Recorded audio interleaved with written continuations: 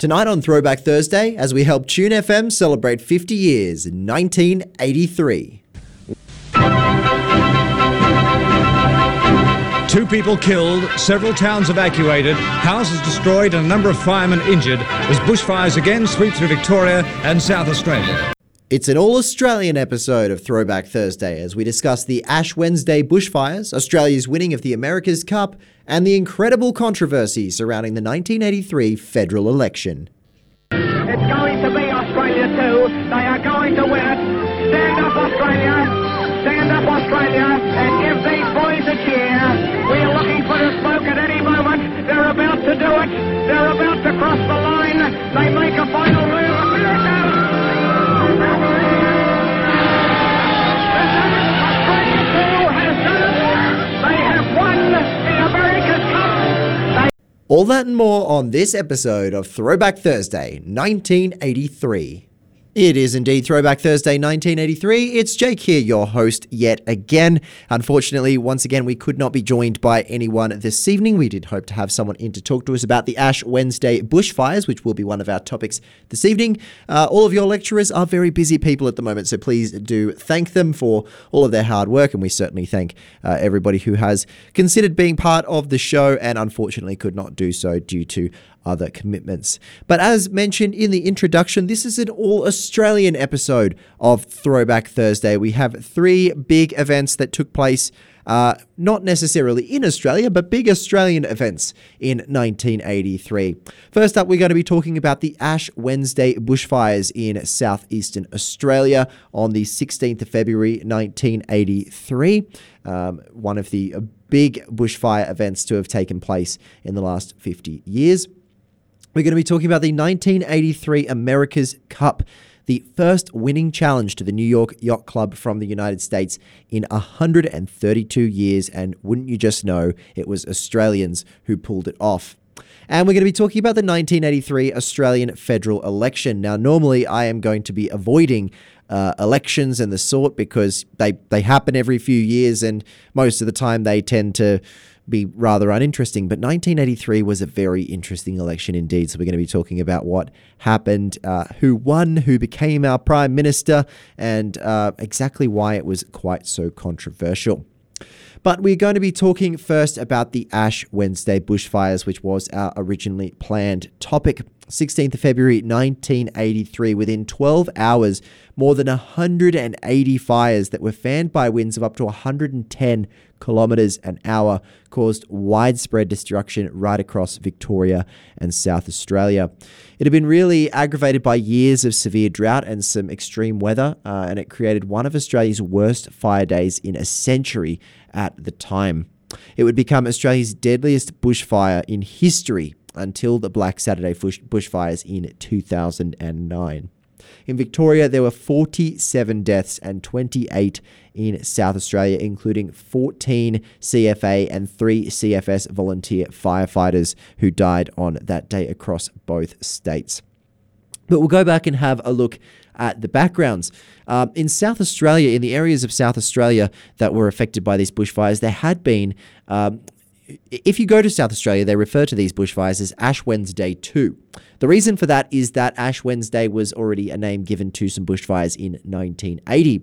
They had a virtually rainless summer in 1980 in South Australia after having a very wet spring in 1979.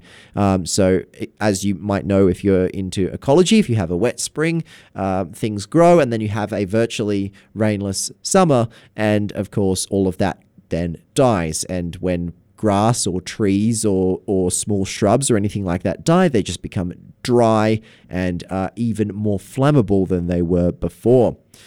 During the 1980 bushfires, which then took place, 51 houses were destroyed, and those fires were referred to as Ash Wednesday, particularly in South Australia, until the 1983 ones, which would become notorious nationwide, not just in that state. So after those bushfires in 1982, at the end of 1982, large areas of eastern Australia went into prolonged drought because of the El Nino climatic cycle, basically because of the way that ocean currents and winds were being distributed over the Pacific Ocean.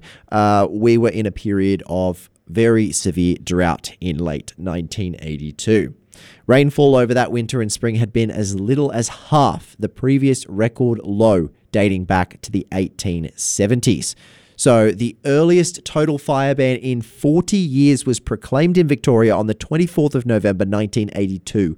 So that's late November. By then, a total fire ban right across Victoria. In the early fire season, there were already some fires. The firefighting agencies had employed extra staff and organised for extra equipment. They were quite prepared. And the first big one happened in November of 1982 and was followed by 3 large fires in early December. Even before the 16th of February, fires were already causing destruction around Victoria. But a really ominous sign of things to come came on the afternoon of the 8th of February when Melbourne was completely enveloped by a giant dust storm. The dust cloud was over 300 metres high and 500 kilometres long, with an estimated 50,000 tonnes of topsoil from the drought-ravaged areas of Victoria being deposited on the city of Melbourne. But around came the 16th of February. It was a very, very hot, dry day, and the weather was very complex in the morning. It was very hard, particularly with the technology that they had in the early 80s, to predict how the day was going to develop. There was a front of hot, dry air coming in from the interior to the north, but cooler air was moving eastwards from the Southern Ocean. So it was very complex. There was high winds. It was very dry. It was very hot. Now, basically, these fires took off right across the southeastern area of Australia, from as far west as the mid-North Clare Valley in South Australia, which is just to the north of Adelaide. There were fires directly to the east of Adelaide, and all the way across to the east as far as Warburton, which people will know is just east of Melbourne. So right across the southern regions of South Australia and Victoria, fires took off. Many of the fires in Victoria were thought to have been caused by sparks between short-circuiting power lines and tree branches touching power lines, which is why since we now get very regular tree trimming for trees that are anywhere near power lines, because of a systematic review of fire safety that was undertaken after these dreadful, dreadful fires. But a total of 514,000 acres in South Australia and 2.5 million acres in Victoria burned in one day. A total of 1.2 million acres would burn throughout the 1982-83 season combined for the rest of the season. So this one day was bigger than the rest of the 1982-83 bushfire season combined. There were lots of different causes for the fires, as is usual when you get a big fire outbreak like this. Like I said, faulty power lines were considered to be among them, but there were also suspected arson and also some cases of negligence. In the end, absolute devastation. 3,700 homes and buildings would be lost, including urban and rural fringe areas, farmland and forest reserve. 75 people would be killed, 47 in Victoria and 28 in South Australia, and 2,676 people would be injured in what is one of the worst days for bushfires in Australian history. It was one of Australia's costliest natural disasters as well, with all of those buildings, nearly 4,000 buildings being destroyed and 2,500 individuals and families losing their homes, as well as, of course, high losses of livestock. It is estimated more than 340,000 sheep, 18,000 cattle, and goodness knows how many native animals were either dead or later had to be euthanized due to basically unrecoverable injuries. A total of 4,500 insurance claims were paid out, totaling $176 million at the time. The total estimated cost of damages was over $400 million. Now, keep in mind that that's 1983 dollars. So adjusting for inflation, I haven't got the numbers right in front of me, but that is reaching towards the billion mark. That actually, I do have the numbers here. I've just scrolled down. $1.3 billion in damages. It also saw the largest number of volunteers called to duty from across Australia at the same time. 130,000 firefighters, Defence Force personnel, relief workers, and support crews from right around Australia all employed at the same time on that day. So a rather tragic and truly horrifying day, the 16th of February, 1983, known to us now as Ash Wednesday, one of the worst individual days of bushfires in Australia's history, taking place back in 1983. When we come back, we're going to be talking about a much more positive story in Australian history, much more positive. We're going to be talking about the 1983 America's Cup, and we, of course, are going to be talking about the 1983 federal election a little bit later in the show. Don't go anywhere. We've got a song break coming up for you next. You're listening to Throwback Thursday on 106.9 TuneFM. Elsewhere in 1983, the video game Mario Bros. Was first released as a Nintendo arcade game in Japan during July. The game was designed by Shigeru Miyamoto, who also designed The Legend of Zelda and Donkey Kong, and Gunpei Yokoi, who also created Metroid and the Game Boy. It was a platform-style game with phases. It featured the now iconic characters of Mario and his brother Luigi, two plumbers who battled sewer creatures in New York. The game was not initially successful, as at the time of its release, the video game industry was going through a crash, but it became successful after a series of games after the release of Super Mario Bros. In 1985 for the Nintendo Entertainment System gaming console. You're listening to 106.9 TuneFM. This is Allentown by Billy Joel.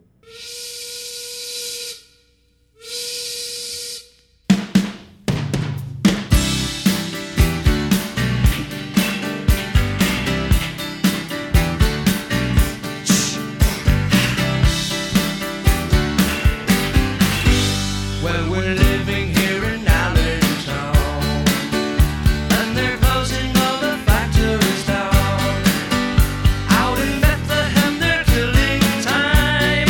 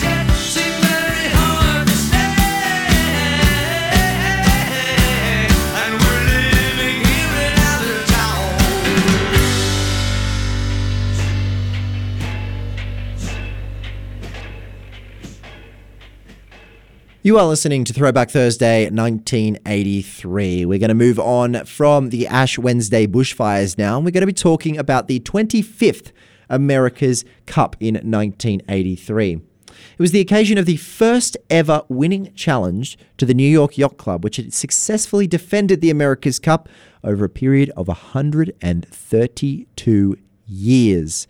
132 years. An Australian syndicate from the Royal Perth Yacht Club fielded the Australia 2, skippered by John Bertrand, against the defender the Liberty from the New York Yacht Club, skippered by Dennis Conner. Australia 2 would win the match races after fighting back from a 3-1 deficit to win the America's Cup, ending the longest winning streak in sporting history and the US domination of the racing series. To give you a bit of background, basically the America's Cup is, of course, a sailing racing cup. Essentially, the way it works, it is held over 7 races, all of different deltas and different distances, and the ultimate winner wins the America's Cup. The defender at the time was the Liberty from the New York Yacht Club. It was skippered by team principal Dennis Conner. It had won all of its defender trials, and on the 2nd of September 1983, they confirmed that it, of course, should be the favourite to represent the NYYC as the defender of the America's Cup. In the summer preceding the trials, Conner had been the focus of extensive media attention in the US. He was incredibly famous, which is really rare for a sailor. He was featured on the cover of Sports Illustrated magazine, which is rare recognition for any sailor whatsoever. The crew included Conner as the skipper, with Tom Whiddon, navigator Halsey Chase Herreshoff, Scott Vogel, and the main sheet trimmer John Marshall. They'd competed with the yacht's Courageous and Defender in a Defender series before being eventually selected by the New York Yacht Club. So there was a lot of hope from American sailing fans and, of course, all of the American public that, of course, they expected to win. They hadn't lost in 132 years, the longest winning streak in any sport ever. Of course, they couldn't lose. But the challenger was Australia 2. Alan Bond was the skipper there. The owner there, and it was billed as one of the biggest threats to American dominance of the 12-meter class. But as you'd expect, the biggest threat being, if anyone's going to pull it off, it'll be them, but they won't. The boat was designed by Ben Lexkin and skippered by John Bertrand. It had what was called a winged keel. Now, this was revolutionary at the time. It wasn't basically it had only just recently been invented. It's a different kind of layout of sailboat for those who don't know, just basically the shape of the way the boat is shaped. And it was a bit of a controversy from the outset. The New York Yacht Club alleged that the winged keel boat was not actually legally a 12-meter boat, and that the keel design itself was the result of Dutch engineers and not by Lexkin themselves. It would have made Australia 2 illegal under the requirement that the boat be designed and constructed in the country, as well as, and that's what's called the deed of gift. But it was ruled a legal 12-meter, and she was allowed to participate in the regatta. So there were protests about it from the Americans, but they still expected to win. So along came the 1983 America's Cup with rather hopeful underdogs, the Australians, and the defenders, the United States, looking to continue their 132-year streak. The US yacht would win the first and second races by margins of more than a minute when the Australian yacht suffered equipment failure. So it was 2-0 already, but Australia 2 did take the third race. It was 2-1. After 3 races before the US pulled one back and were winning 3-1 with a margin of 43 seconds in that race. But there was a little bit of hope. The Americans only needed to win one more race, but the Australians had won the third race by a margin, an incredible margin, of 3 minutes and 14 seconds. They knew they could do it. They just needed to do it. So the fifth race came around on the 21st of September 1983, and Australia took it out. pulling it back to 3-2 by a margin of 1 minute and 47 seconds. September 22nd was the penultimate race, and Australia took it out again to level it up and send it to a decider, 3-3, with an incredible margin of 3 minutes and 25 seconds. So, the Cup title came down to the 7th and final race on the 26th of September, 1983. There was a light wind, not very much at all, and it was not a typical match race start because neither of them wanted to make a mistake and end up losing the race because of that. Liberty, the American yacht, won the start by 8 seconds ahead of Australia 2 on paper, but the Australians managed to gain a controlling position at the favoured end, sailing towards the favoured side, which gave them an early lead. It was eventually overtaken by Connor, who would build up what seemed to be an unassailable margin. The Americans had it. But at the start of the penultimate leg, the America's Cup was looking like it would stay with the Americans. But Connor failed to cover Australia 2, which allowed them to run deeper and faster, with breeze and wind shifts allowing them to overtake the Americans. And with a spectacular duel in the final legs of the race, Australia 2 held on until both boats reached the line, Australia 2 winning with a margin of 41 seconds, becoming the first successful challenger in 132 years since Americans beat England's Isle of Wight in 1851. Absolutely incredible. The final race was a massive thing in Australia as well. It was televised in the early hours of the 27th of September, our time, just before dawn. And the victory was celebrated right across Australia. Prime Minister Bob Hawke was interviewed at the dawn celebration in Western Australia, where he said the famous words that he would declare the next day a public holiday. And he said with finality, any boss who sacks a worker for not turning up today is a bum. Bob Hawke being an icon there. But that is an incredible story in Australian sporting history, defeating the United States in the 25th America's Cup to end a 132-year streak and become the first successful challengers for the trophy. What a story. 1983, what a year it was for Australian sport. You're listening to 106.9 TuneFM. We'll be right back soon to talk about the 83 federal election, which is rather interesting, a lot more interesting than most federal elections will ever be. And that will be right after this song break. See you soon. Elsewhere in 1983, NASA's STS-7 mission was completed successfully during June. The mission carried 5 astronauts aboard the Space Shuttle Challenger on a 6-day flight. The crew carried out several experiments and deployed 2 satellites. This mission was notable in that it was Sally Ride's first spaceflight, making her the first American woman in space. Although, 20 years earlier, the Soviet Union had already sent the first woman to space, with Valentina Tereshkova aboard Vostok 6 in 1963. You're listening to 106.9 TuneFM. This is Overkill by Men at Work.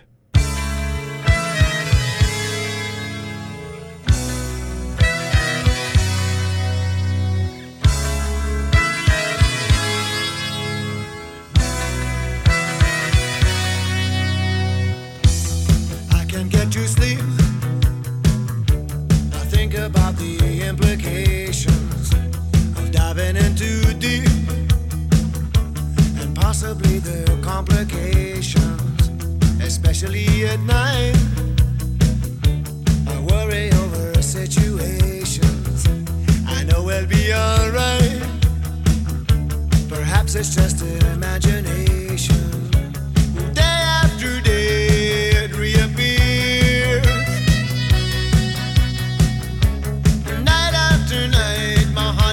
Shows the fear, ghosts appear and fade away.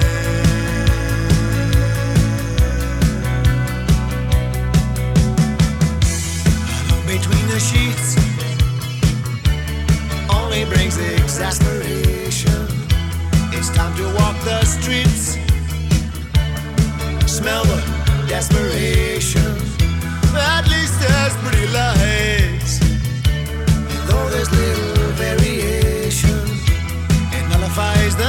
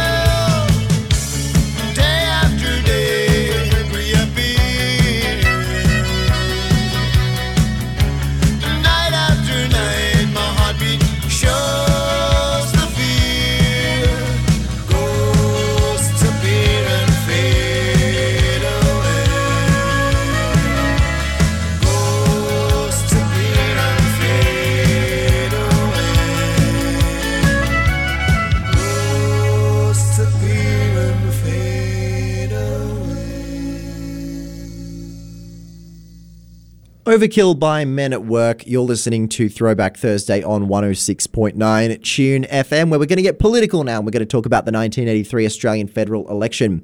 I can promise you I'm not going to be talking about every federal election in the 50-year history of Tune, because most of them are rather uninteresting in hindsight. But this one in particular was very interesting. It was between, of course, Malcolm Fraser, the leader of the Liberal National Coalition at the time, and Bob Hawke of the Labor Party. Now, very interestingly, Bob Hawke had only taken the leadership of the Labor Party on the 3rd of February 1983, and the election took place on the 5th of March. Hawke would have future Prime Minister Paul Keating as his, essentially his deputy. Malcolm Fraser had also fought off a leadership challenge. He'd been Prime Minister, of course, since something else we talked about on Throwback Thursday, which was the 1975 constitutional crisis, where he would take the Prime Ministership from Gough Whitlam. But Bob Hawke was coming up against him in this election. Fraser had just fought off a leadership challenge from Andrew Peacock, and Peacock was an interesting character. After Peacock lost that leadership challenge, he resigned from the cabinet, and he said that Fraser had manic determination to get his own way. So there's a very interesting kind of battle within the Liberal and National Coalition at the time. So the Liberals were in a bit of a crisis. At the same time, Bob Hawke had entered Parliament at the 1980 federal election, and Labor factions began to push to get rid of their former leader, Bill Hayden, in favour of Hawke. And Fraser thought that this gave him a big advantage, because he was well aware that there were ructions in Labor. There were people that disagreed, that didn't think Hawke should be the leader, and Hayden had just been deposed. So Fraser saw his opportunity. Fraser knew that he didn't exactly have the most stable leadership himself. So he saw the opportunity. He needed to call an election. So he called a double dissolution election. For those of you who are not really interested in politics or not quite politically literate, that means that basically normally in an election, only half of the Senate comes up for election at a time, and which half comes up for election alternates at each election, so that we don't have to vote for every senator. A double dissolution can be called for by the Prime Minister, and basically that means that the whole Senate is up for election. And that's been done for various reasons throughout history. But Fraser saw an opportunity to really seize control of power, because he saw that Labor was in a little bit of a leadership crisis. He didn't know how popular Hawke was. So he saw the opportunity to even increase his lead in both the House of Representatives and in the Senate. So as we mentioned, Fraser had been challenged by Peacock, who resigned from cabinet. At the same time, once the double dissolution election had been called, Labor also saw that they had a problem, and quite crucially, they got Hayden, who had been kicked out of the Labor leadership by Hawke, to resign as well. So Hawke was elected as the leader, unopposed, and Fraser saw impending change, and he immediately called for an election. It was a very interesting election indeed. As we've said, both parties going through a little bit of a leadership crisis, and all of a sudden, everything started to fall apart for the Liberal and National parties in the lead up to this election. Fraser was unable to have the Governor-General, Ninian Stephen, officially accept his recommendation and dissolve Parliament before the announcement of change in Labor leadership. So all of a sudden, everyone knew that Labor had Bob Hawke as their leader. Fraser didn't want that to happen. Fraser wanted there to be just a little bit more instability for a little bit longer. So all of a sudden, Labor started to gain a little bit of popularity.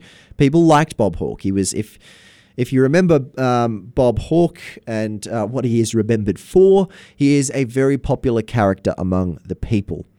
And there's a very famous quote from Hayden after resigning, saying that a drover's dog could lead Labor to victory in this election. Rather insulting to Hawke, of course, but all of a sudden, it started to fall apart for Fraser's campaign. Fraser's campaign was using the slogan, "We're not waiting for the world," while Hawke was campaigning around bringing Australia together. The Ash Wednesday bushfires would devastate Victoria and South Australia. As we mentioned, that would really disrupt the re-election campaign of Fraser because he, as the Prime Minister, put his campaign on hold to tour the affected areas. Then Fraser said something controversial that really stuffed up his chances. He basically had a go at the banks. He said that ordinary people's money was safer under their beds than in a bank under Labor. To which Hawke responded, "You can't keep your money under the bed because that's where the commies are," of course referring to all of the paranoia surrounding the spread of communism throughout the 1970s and 1980s.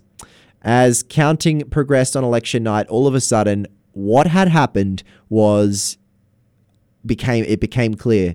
Labor won the election on one of the biggest swings in Australian electoral history and would gain one of the biggest majorities in Australian electoral history. Hawke claimed victory. Fraser tearfully conceded defeat. They won on a 24-seat swing, the largest defeat of a sitting government since 1949 and the worst defeat of a sitting non-Labor government ever. Fraser would soon resign from Parliament as a result, and the leadership, as we start to get closer and closer to days that more and more of us will remember, would go to one John Howard, becoming the opposition leader against Bob Hawke. But in the end, Labor held government with 75 seats in the lower house, while the coalition would form opposition with 33 seats going to Liberals and 17 to Nationals. In terms of the Gallagher Index, which is what gives us an idea of how the actual electoral results went, because seats can be a little bit deceptive, Labor would win almost 50% of the popular vote, which is, it doesn't sound like much, but when you consider that there are actually a lot of parties, we don't just have Liberal versus Labor like you would in, say, America, where there is no other party that really gains a number of votes. There are a lot of parties in Australia that will gain a decent enough percentage of the vote. So to gain nearly 50% of the vote for one party is quite incredible. Liberals would gain 34% of the vote, Nationals just under 10%. The Democrat Party gained 5% of the vote, and almost 2% of the vote would go to various other parties. So forming one of the largest government advantages in history, and of course, one of the biggest swings in an electoral win in history. Bob Hawke becoming the Prime Minister of Australia on the 5th of March, 1983. It was a rather incredible election campaign with a lot of controversy, and Malcolm Fraser probably screwing himself over a little bit with some of his comments and some of the things that he tried to do to gain an advantage that didn't work out. And in the end, all states except for Queensland would nominate a Labor majority. You're listening to 106.9 Tune FM. That sums up 1983 here in Australia. Don't forget to join us at the same time next week. We're going to be talking about the year 1984, and hopefully we will have a guest on the show. Once again, it is a matter of just how busy the lecturers are. You are listening to Tune FM, and let's get back to the music.